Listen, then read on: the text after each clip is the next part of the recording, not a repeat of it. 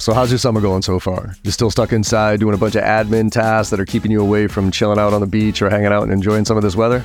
Well, look, HubSpot's on the way to help us out here because they've built some incredibly powerful AI tools into their CRM, and it is saving reps a ton of time. We're starting to play around with this stuff, and it is absolutely bananas. Just by some simple prompts, you're being able to do research, pull reports, summarize information, craft content, write copy, and it's all just right there. I mean, it's as easy as ChatGPT, but it's actually in your system with your data.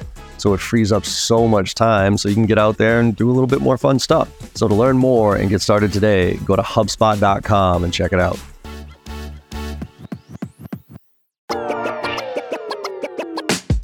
Hey everyone, welcome back to Make It Happen Mondays, where we talk about sales, business, entrepreneurship, personal growth, mental health, and everything in between with guests who I truly respect and I think make a positive impact on the world around us. And today's conversation is with Gil Allouche. Now, Gil is the co-founder and CEO of Metadata, the marketing operating system that eliminates repetitive marketing tasks and improves performance at the same time. And we had a really cool conversation. He's got a fun background. He started as a software engineer and then got into marketing. And he used his background in marketing to really start to look at it from a truly analytical way, which puts him in the top tier as far as marketers are concerned, because it's not necessarily about art, it's about science, and more of it these days. And we had a great conversation about how to build and sell in tandem, right? Because we're always looking for that sales and marketing divide and how to create a better organization moving forward so we can complement each other. And that's where we went. We talked about ABM and how we can work together more effectively and how some of the best sales reps have a marketing background and how the best marketers have a sales background. And talked about measurement, what's important to measure, what's not. Talked about his outbound efforts and how they complement all the inbound work that he does. And then talked about AI and the impact it's having on us as an organization. And I got two different perspectives from him. One as a CEO and how he's looking at the future and the growth of his own business, and then how he's currently leveraging it in a lot of the technology and tools and resources he's using today. And last but not least, we talked about personal brands and how personal brand matters more than ever right now. So I really hope you enjoy this conversation as much as I did. Let's make it happen.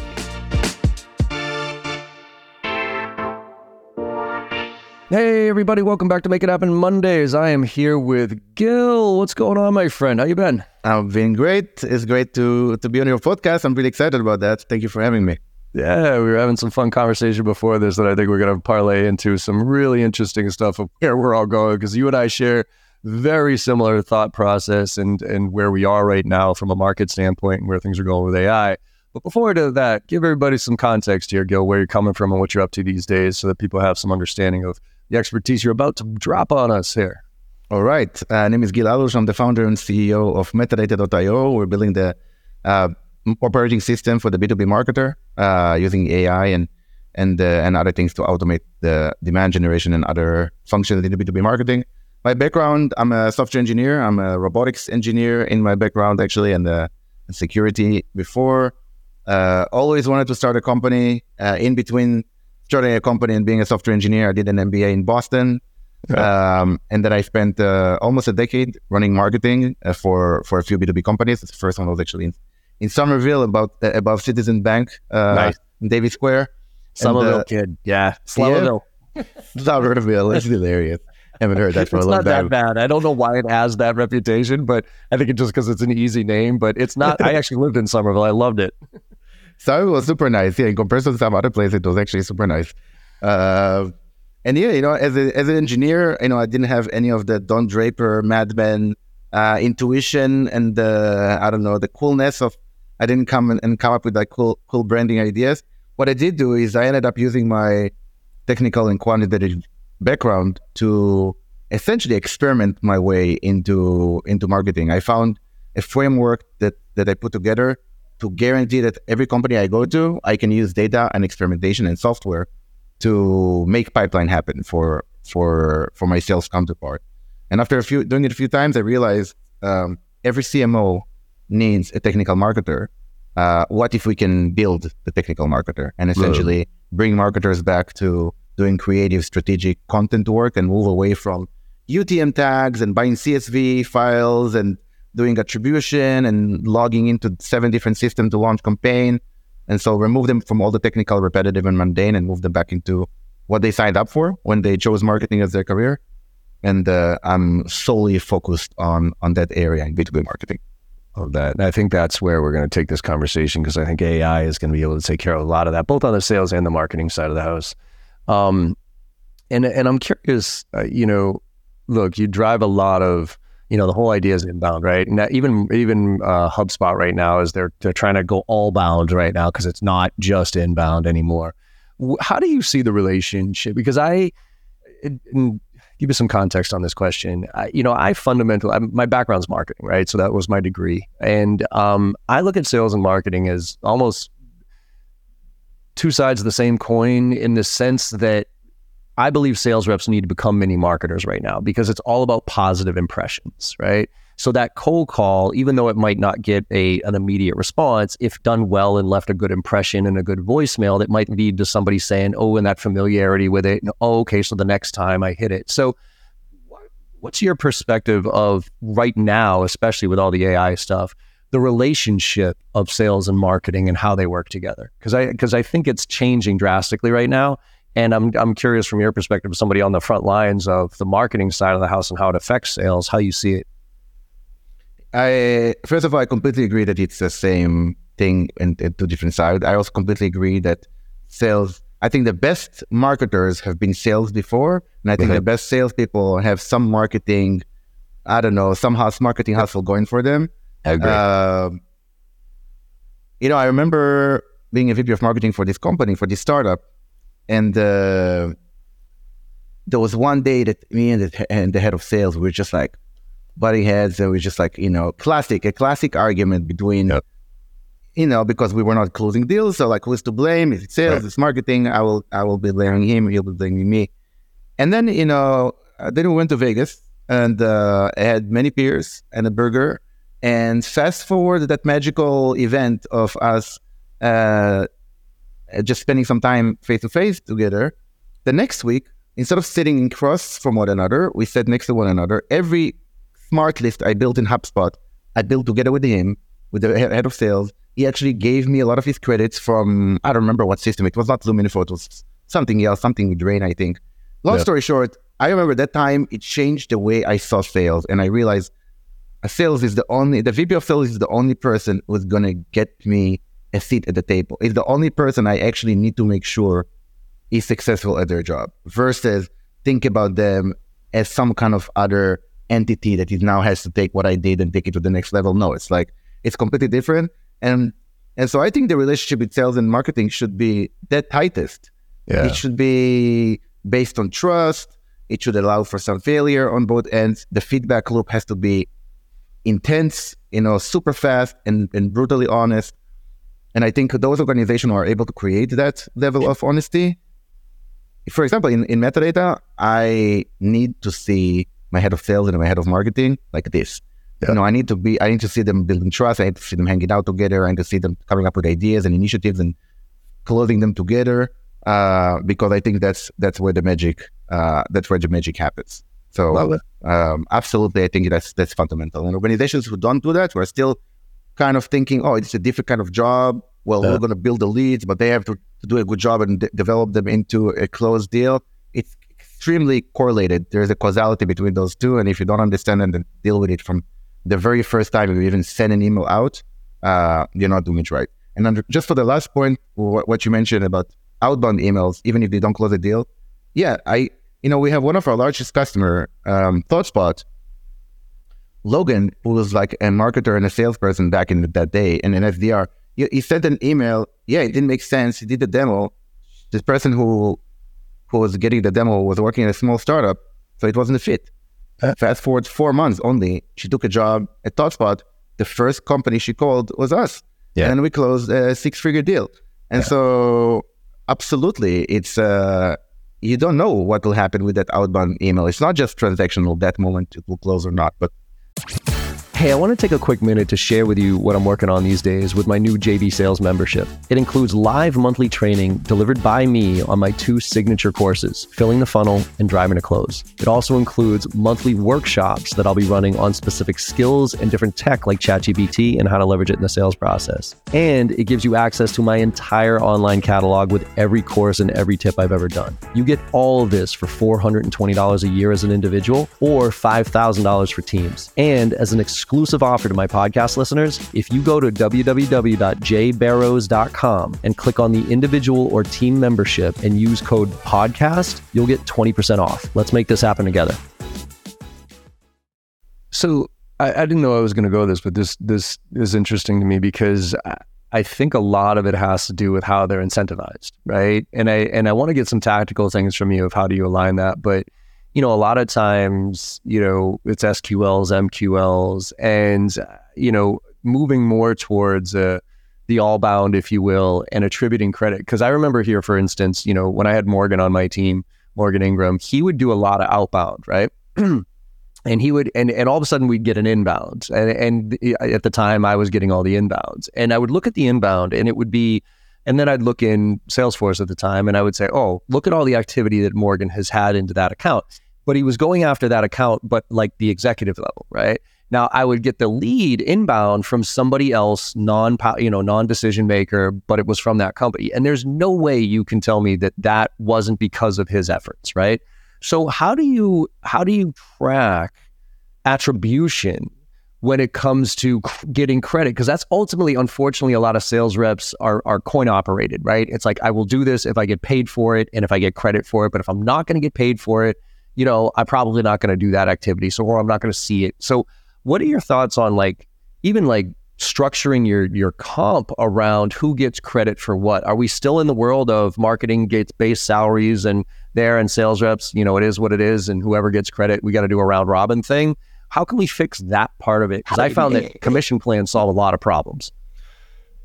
First of all, I think you can educate me so much more on this than I can possibly contribute, but I'll try to contribute my 2 cents of what we're doing here.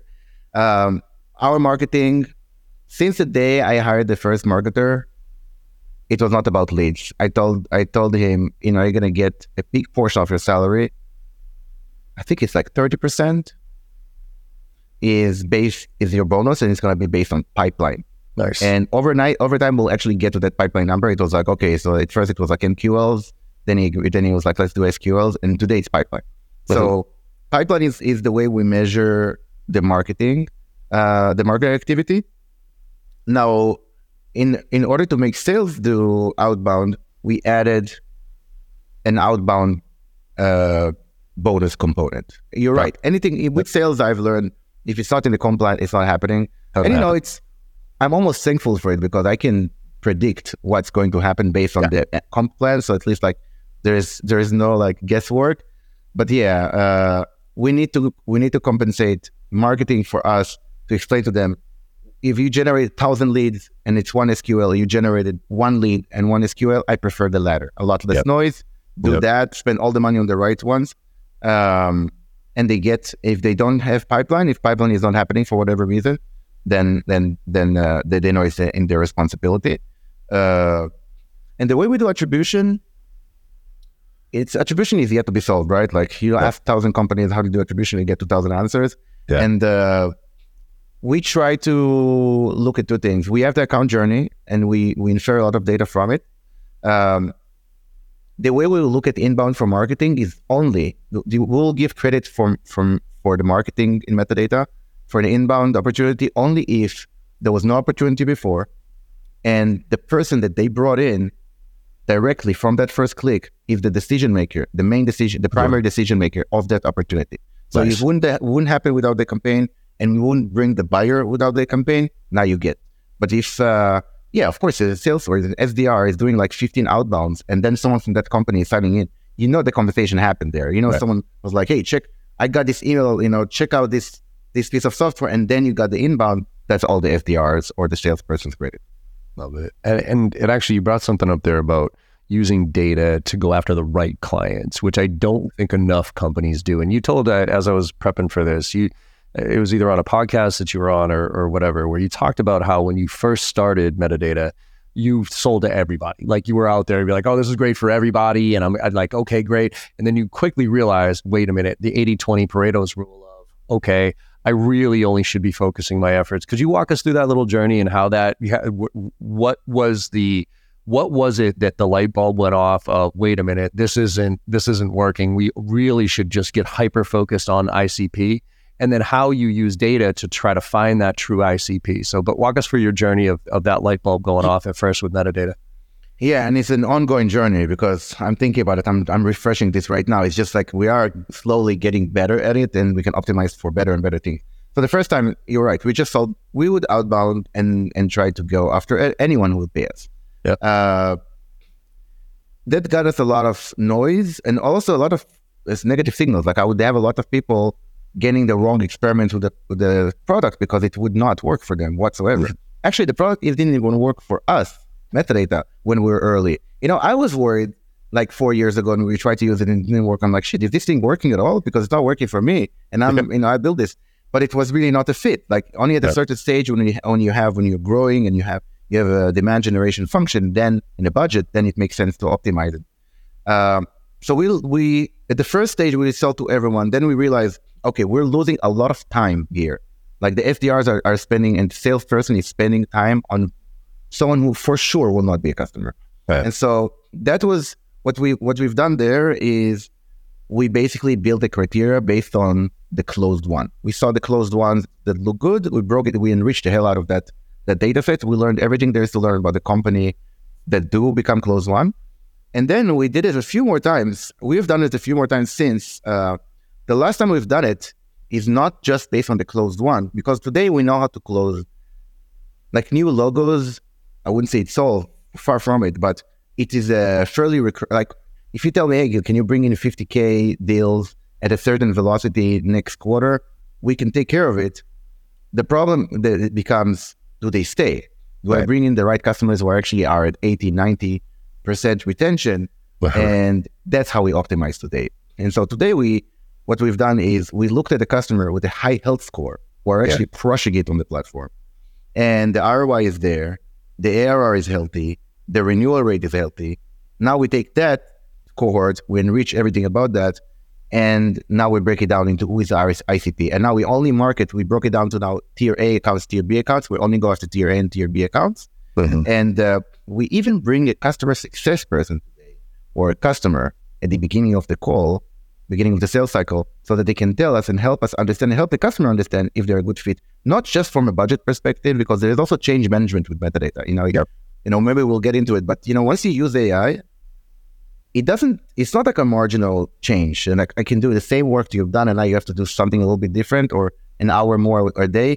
It is something fundamentally different. When you let a piece of software essentially make decisions that you otherwise have to make, you have to completely change the way you do it. And there's a certain kind of persona that is cool with that. And there's a majority of the personas with, AI is still more frightening than exciting. And today we're actually trying to account for that in the sales cycle. Is this a modern marketer who is cool? She's cool with the change. She's cool with letting technology take over. She's cool with letting go of all the technical mundane tasks that she may have done in the past. And we try to and so the ICP is really evolving to be even psychological to an extent. And the personality. Hey everyone, thanks for listening. So we're going to be doing something a little different with the podcast. Russell Bradley Cook is the partner manager for HubSpot out in EMEA, and he's going to be doing a podcast takeover for me while I'm at HubSpot's Inbound Conference in Boston from September 4th to the 8th. During that week, we're going to be dropping an episode a day, and Russell's going to be interviewing 5 different CEOs and talking about their personal perspective and career lessons learned, and also where the industry is headed. You're not going to want to miss these. Oh, and if you're coming to Boston for Inbound, make sure you find me. I'll be around all week and would love to meet up with you.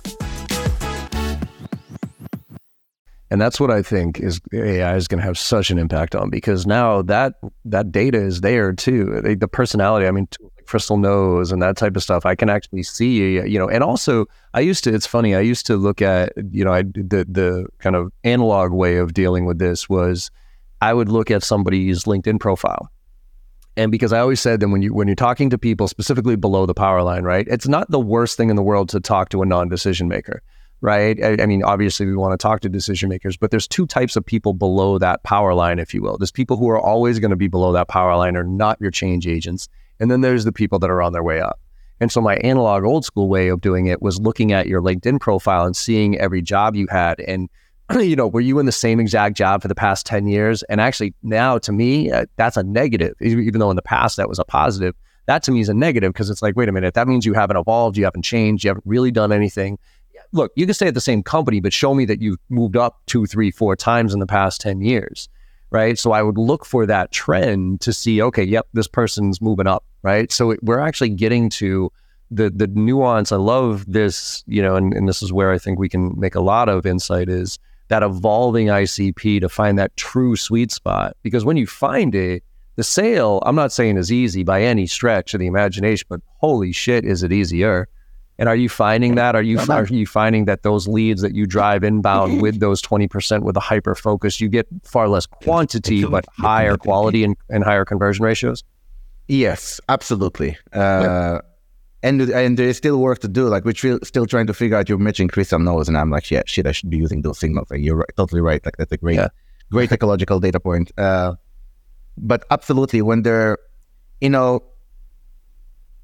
either when we have a customer who heard about us from another marketer, who's done this, who's done the change, done the change management and got to it where they are, super fast. Mm-hmm. When we talk to, if we talk to a C-level, sales cycle is like shortened to a week sometimes. Yep. Because, you don't have to convince a CEO to do 10x with the same resources, right? But you may have to do it with an agency. The agency is like, no, I don't think I want to cut my margin by 90%. And so, when we hit the right or a repeating customer, repeating customers are crazy. We have this cohort. I think about 30% of our customer base are repeating customers, and they take us within a week to a new company. And it's just fascinating to see how these deals are closing so fast. Trust is already at like 100%. There's we just leap all those things that are otherwise blockers. We just stick through them.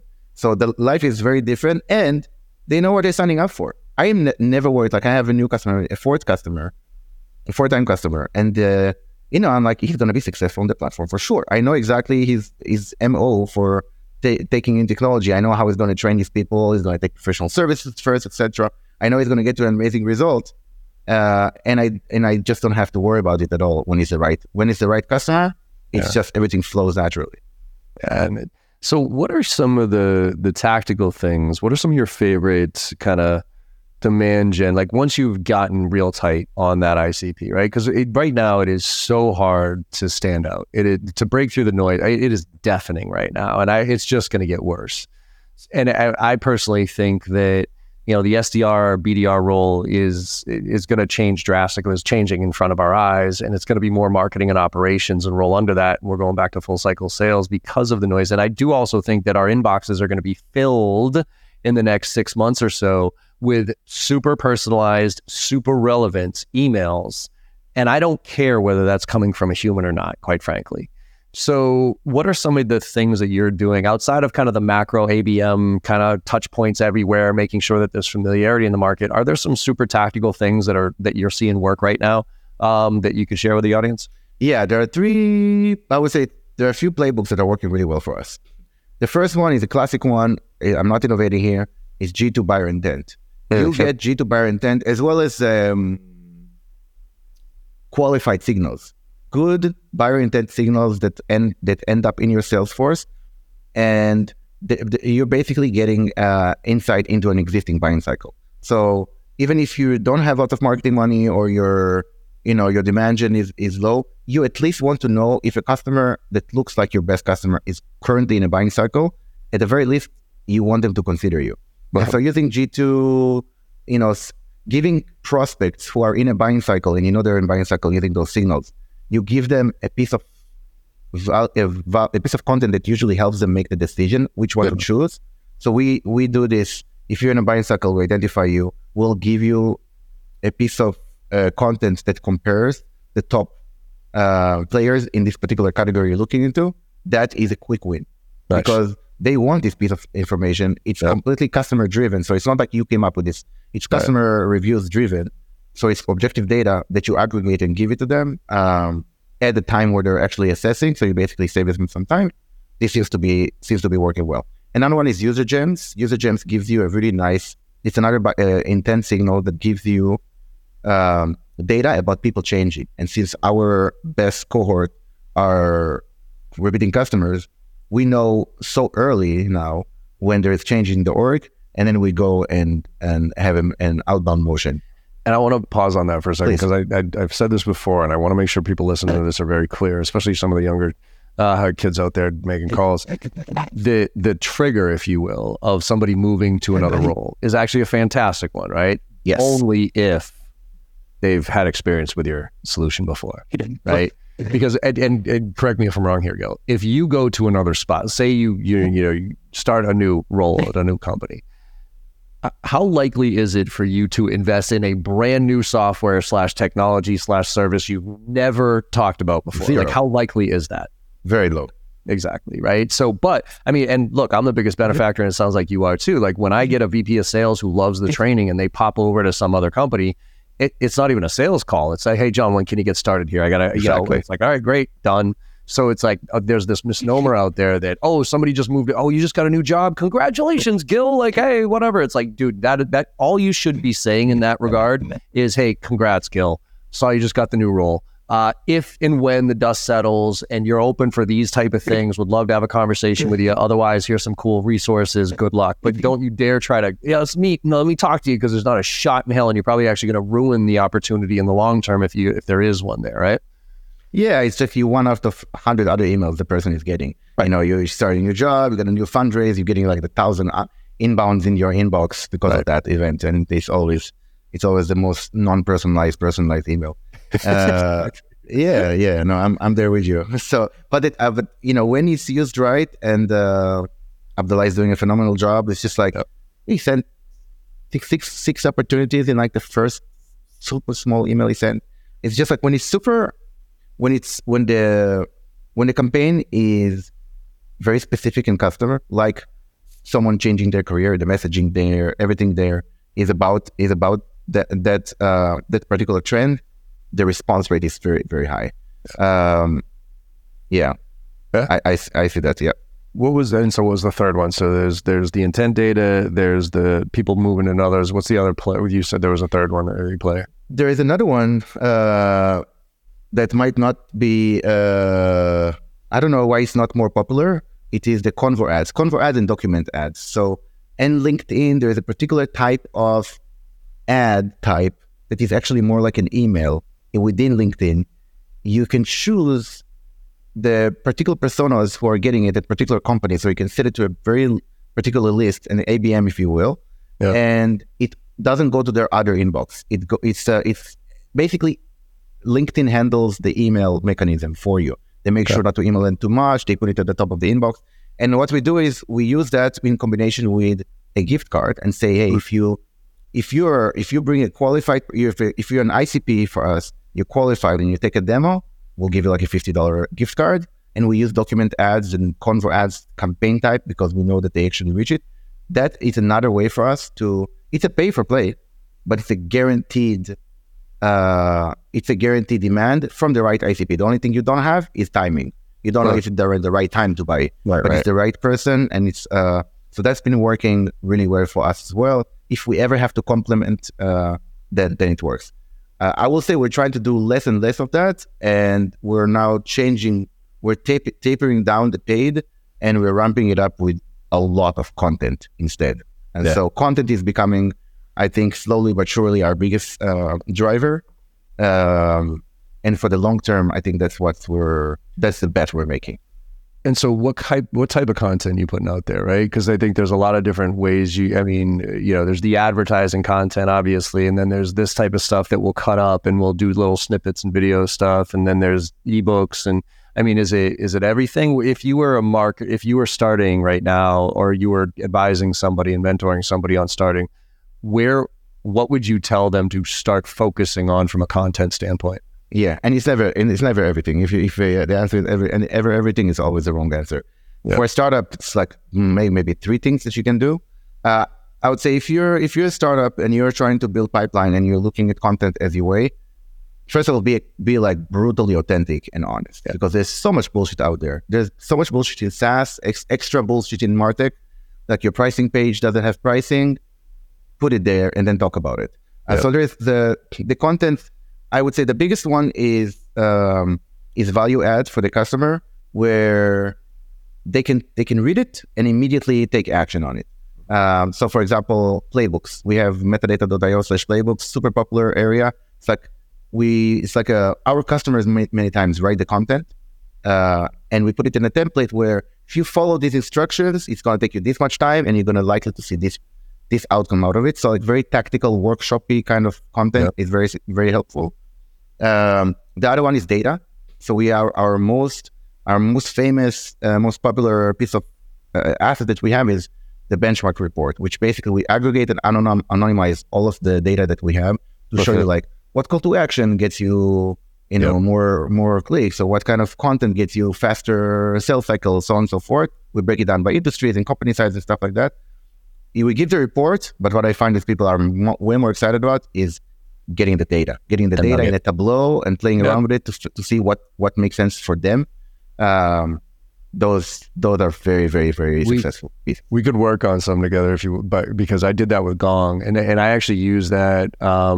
I'm curious your perspective on personal brands as they relate to organizations, because with Gong, look, Gong, Chorus, Exec Vision, right? And at the time, and I don't even know the third one.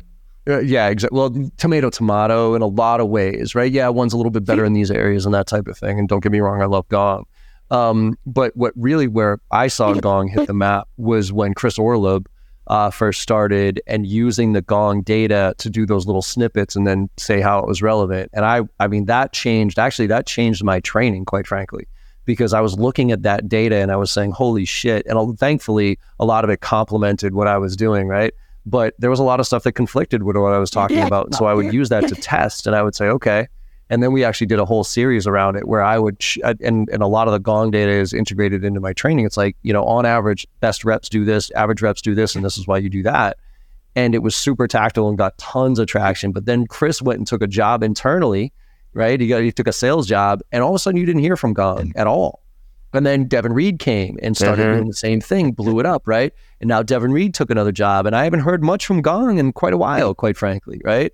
So one is, I think you're spot on, is like anything that is high value and not gated, right? So it's not like you got to give me your stupid fucking email address to get this super highly valuable piece of thing, because I'm going to associate the value regardless, and I'm going to get pissed off if I can't get it.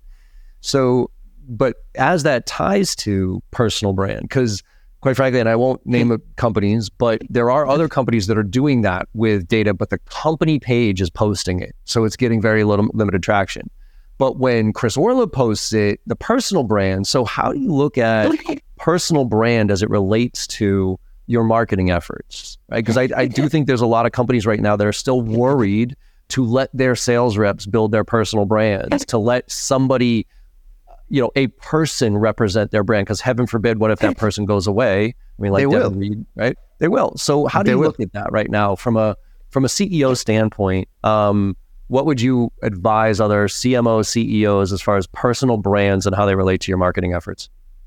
Look, personal brand, I think is significantly more powerful than a company brand. Let's just start there. If there is no first name, last name, then it's very hard for me to identify with that entity. Yeah. Just, there's no face. I'm like, who is this person?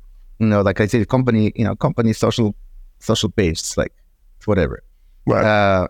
I think a personal brand is so much stronger. Absolutely. If you did a great job in building a personal brand, that person will go away. They're not going to work for you forever. No one's going to work for you forever. You're not going to work for your company forever. So they're going to bounce at some point. And you did well when they are doing extremely well when they leave, right? They're doing consulting usually afterwards, and they're just like bombarded with and I have that with some of my former employees. They texting me, thank you for your great 4 years or 3 years, because all the success in metadata now is translating the crazy, consult. And that's amazing. I think the danger for me, the fear gets over the opportunity, the excitement, when there is when a person will divert the brand benefit to some third party website or a brand. So like if an employee is doing their own personal branding and like fast forward 2 years and now they have their own brand, their own website, Right. that's conflict of interest there. Yeah. I would say until it gets to that point, and maybe avoid that point by setting up expectations ahead of it. Say, hey, I want you folks to build your own brand. It doesn't have to be only your domain expertise too, meaning we're a martech company. So of course our marketing team needs to have a brand. I need to have a brand. That's classic, of course. I'll work on that. But what's preventing me from the head of sales is creating a brand on building a great sales organization that works with the market. What prevents my head of people talking about building a culture that is surviving these times, whatever. There is nothing preventing us to do it. I think personal brands are for the win. I invest in them. I'm happy to invest in like consultants to help coach my executives or employees how to come up with better posts, better content, so on and so forth. I'm all for it, knowing that it's going to be a benefit for the person and a benefit for the company. And then at some point, it's going to be only benefit for the person, and that's okay. I think you have to be cool with that. And if you set expectations ahead of it, you have X amount of years that you benefit from it. Otherwise, they're going to bounce and do it somewhere else. I think a person who wants to build a personal brand, a person who is ambitious, maybe a little bit of an entrepreneur bug, is a huge blessing. You just have to learn how to divert that energy in a way that is, for some time, beneficial to both you and that person. And at some point, it's going to be just for their career. It's okay because it's them.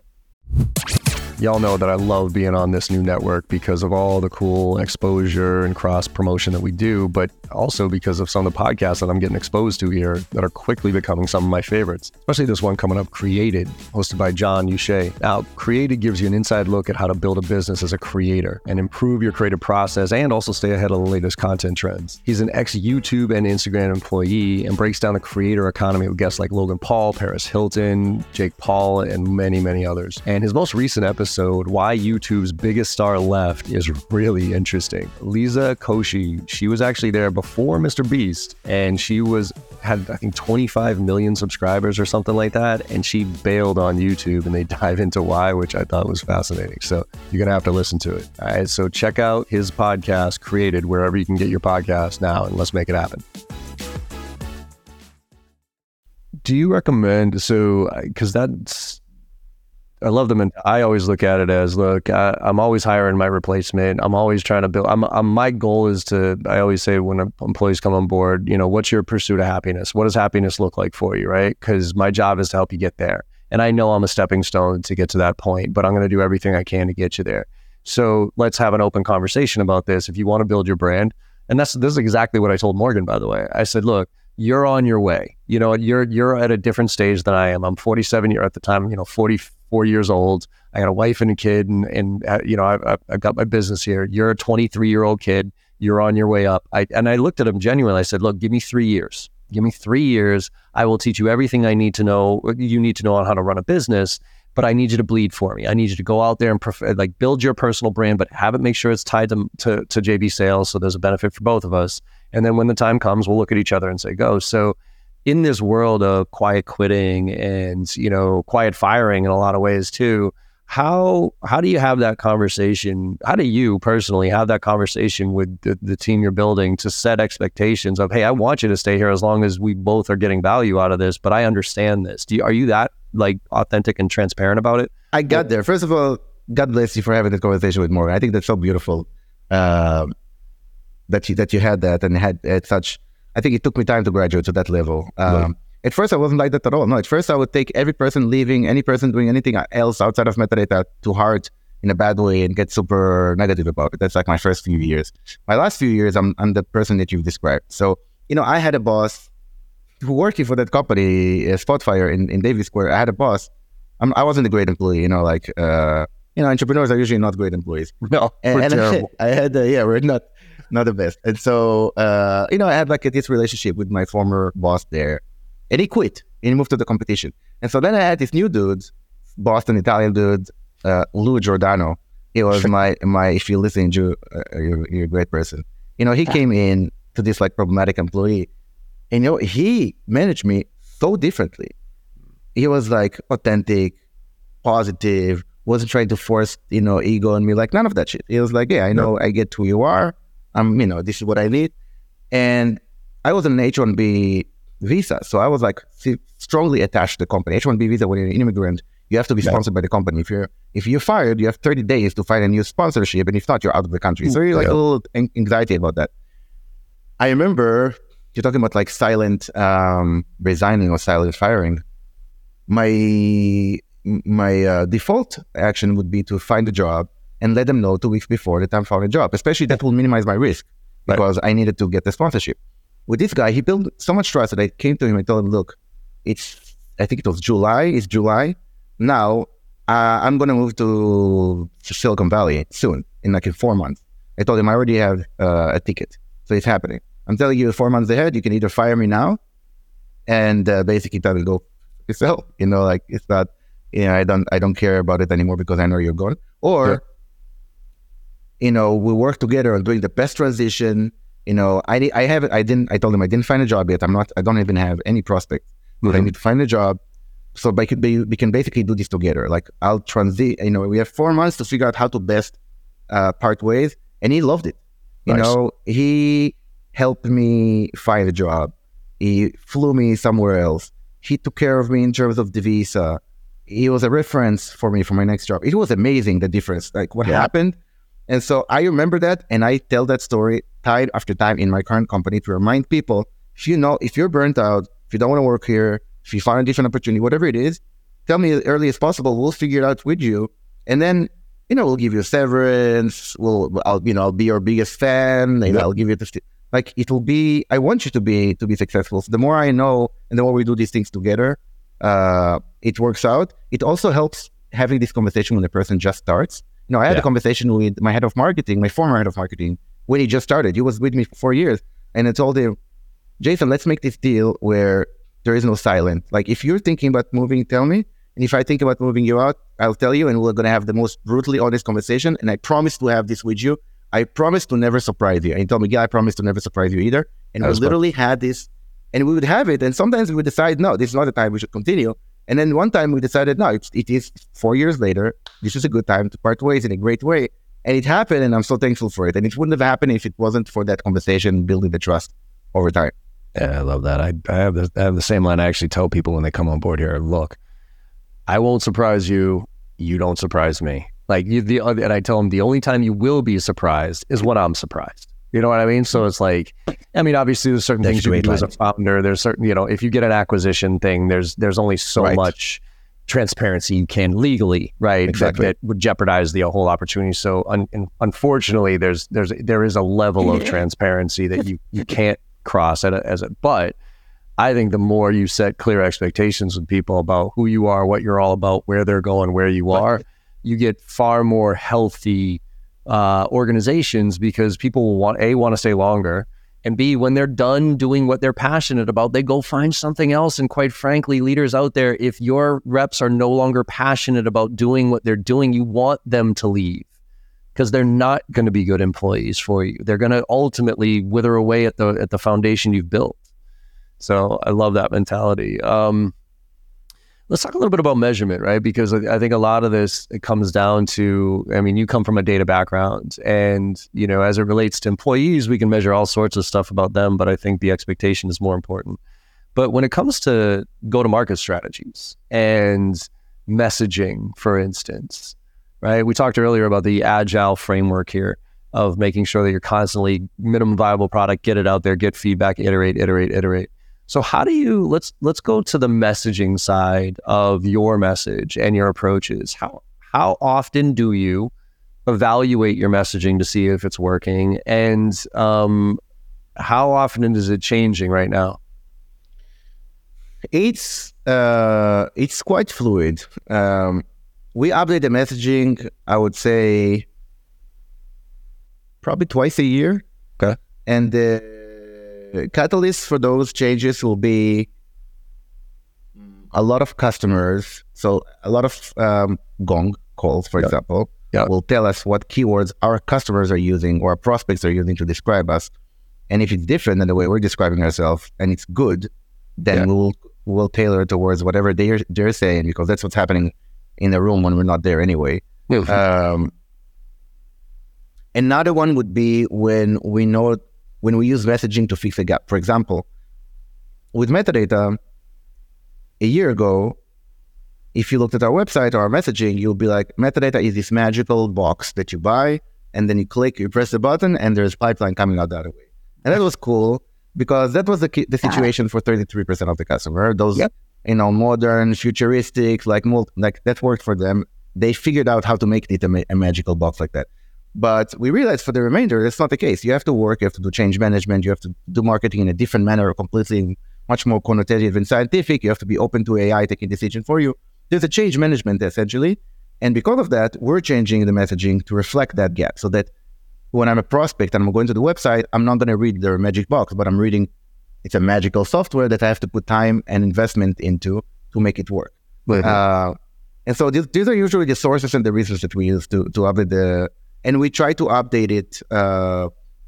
We try to be fairly fluid with it. If every year the messaging doesn't change, it's almost a red flag to me because there's so much happening in a year and all the feedback is coming from the market. What are you doing with it?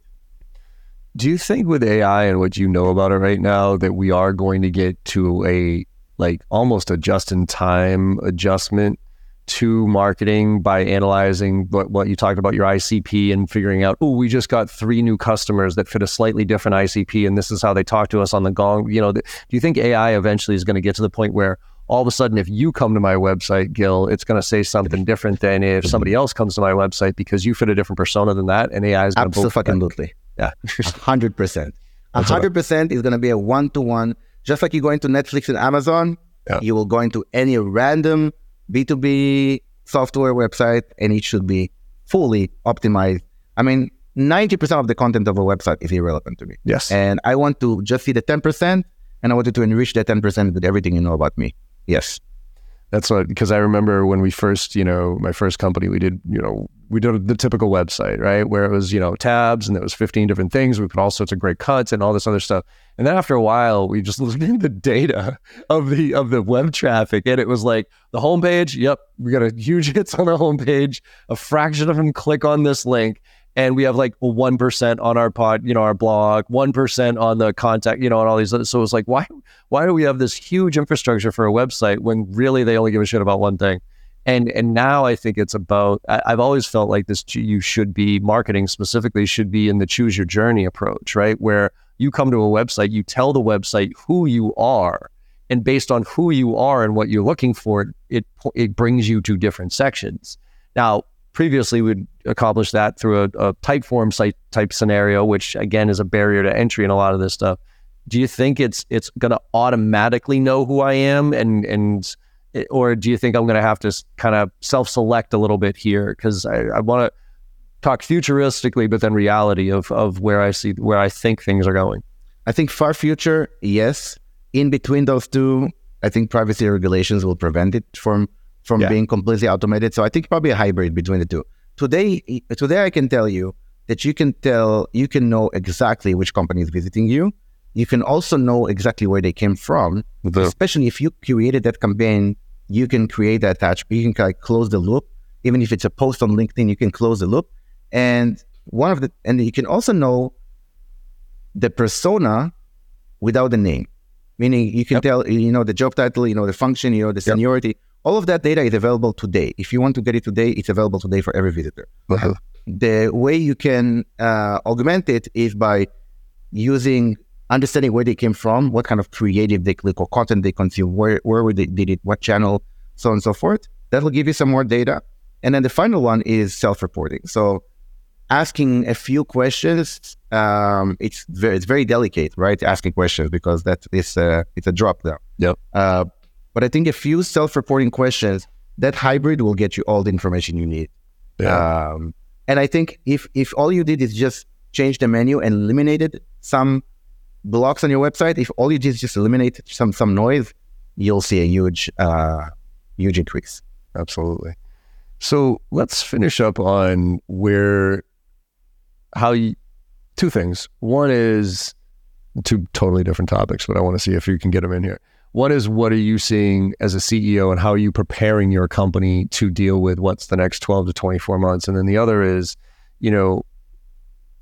as a CEO, what do you respond to these days? But let's start with the first one. Let's start with, like, if somebody's prospecting to you, because I always like to give the audience a little bit of perspective of, hey, you're an ICP of some people out there. So, like, how does a CEO think?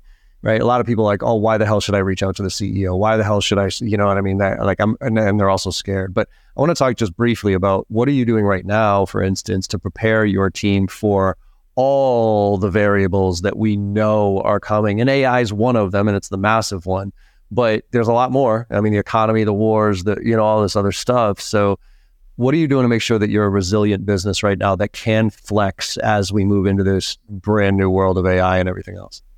So first and foremost is economy. I tell the company, when the economy was thriving, we were thriving, and that's great. When the economy is not thriving and we're not thriving as much, is not great, and we need to figure out how to thrive in this economy. Yep. So sure, the economy might come back in a month, in a year, yep. And when it does, it's going to be beautiful. Right. But until then what? What are we? How do we make sure that we're thriving in an economy that is challenging? Because there are plenty of companies who do.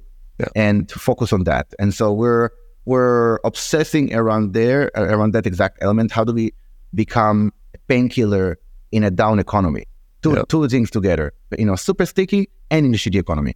And that's basically the first way we're dealing with it. And everything that we do should be around the metrics that are relevant for a tough economy: GRR, unit economics, sales cycle, things like that.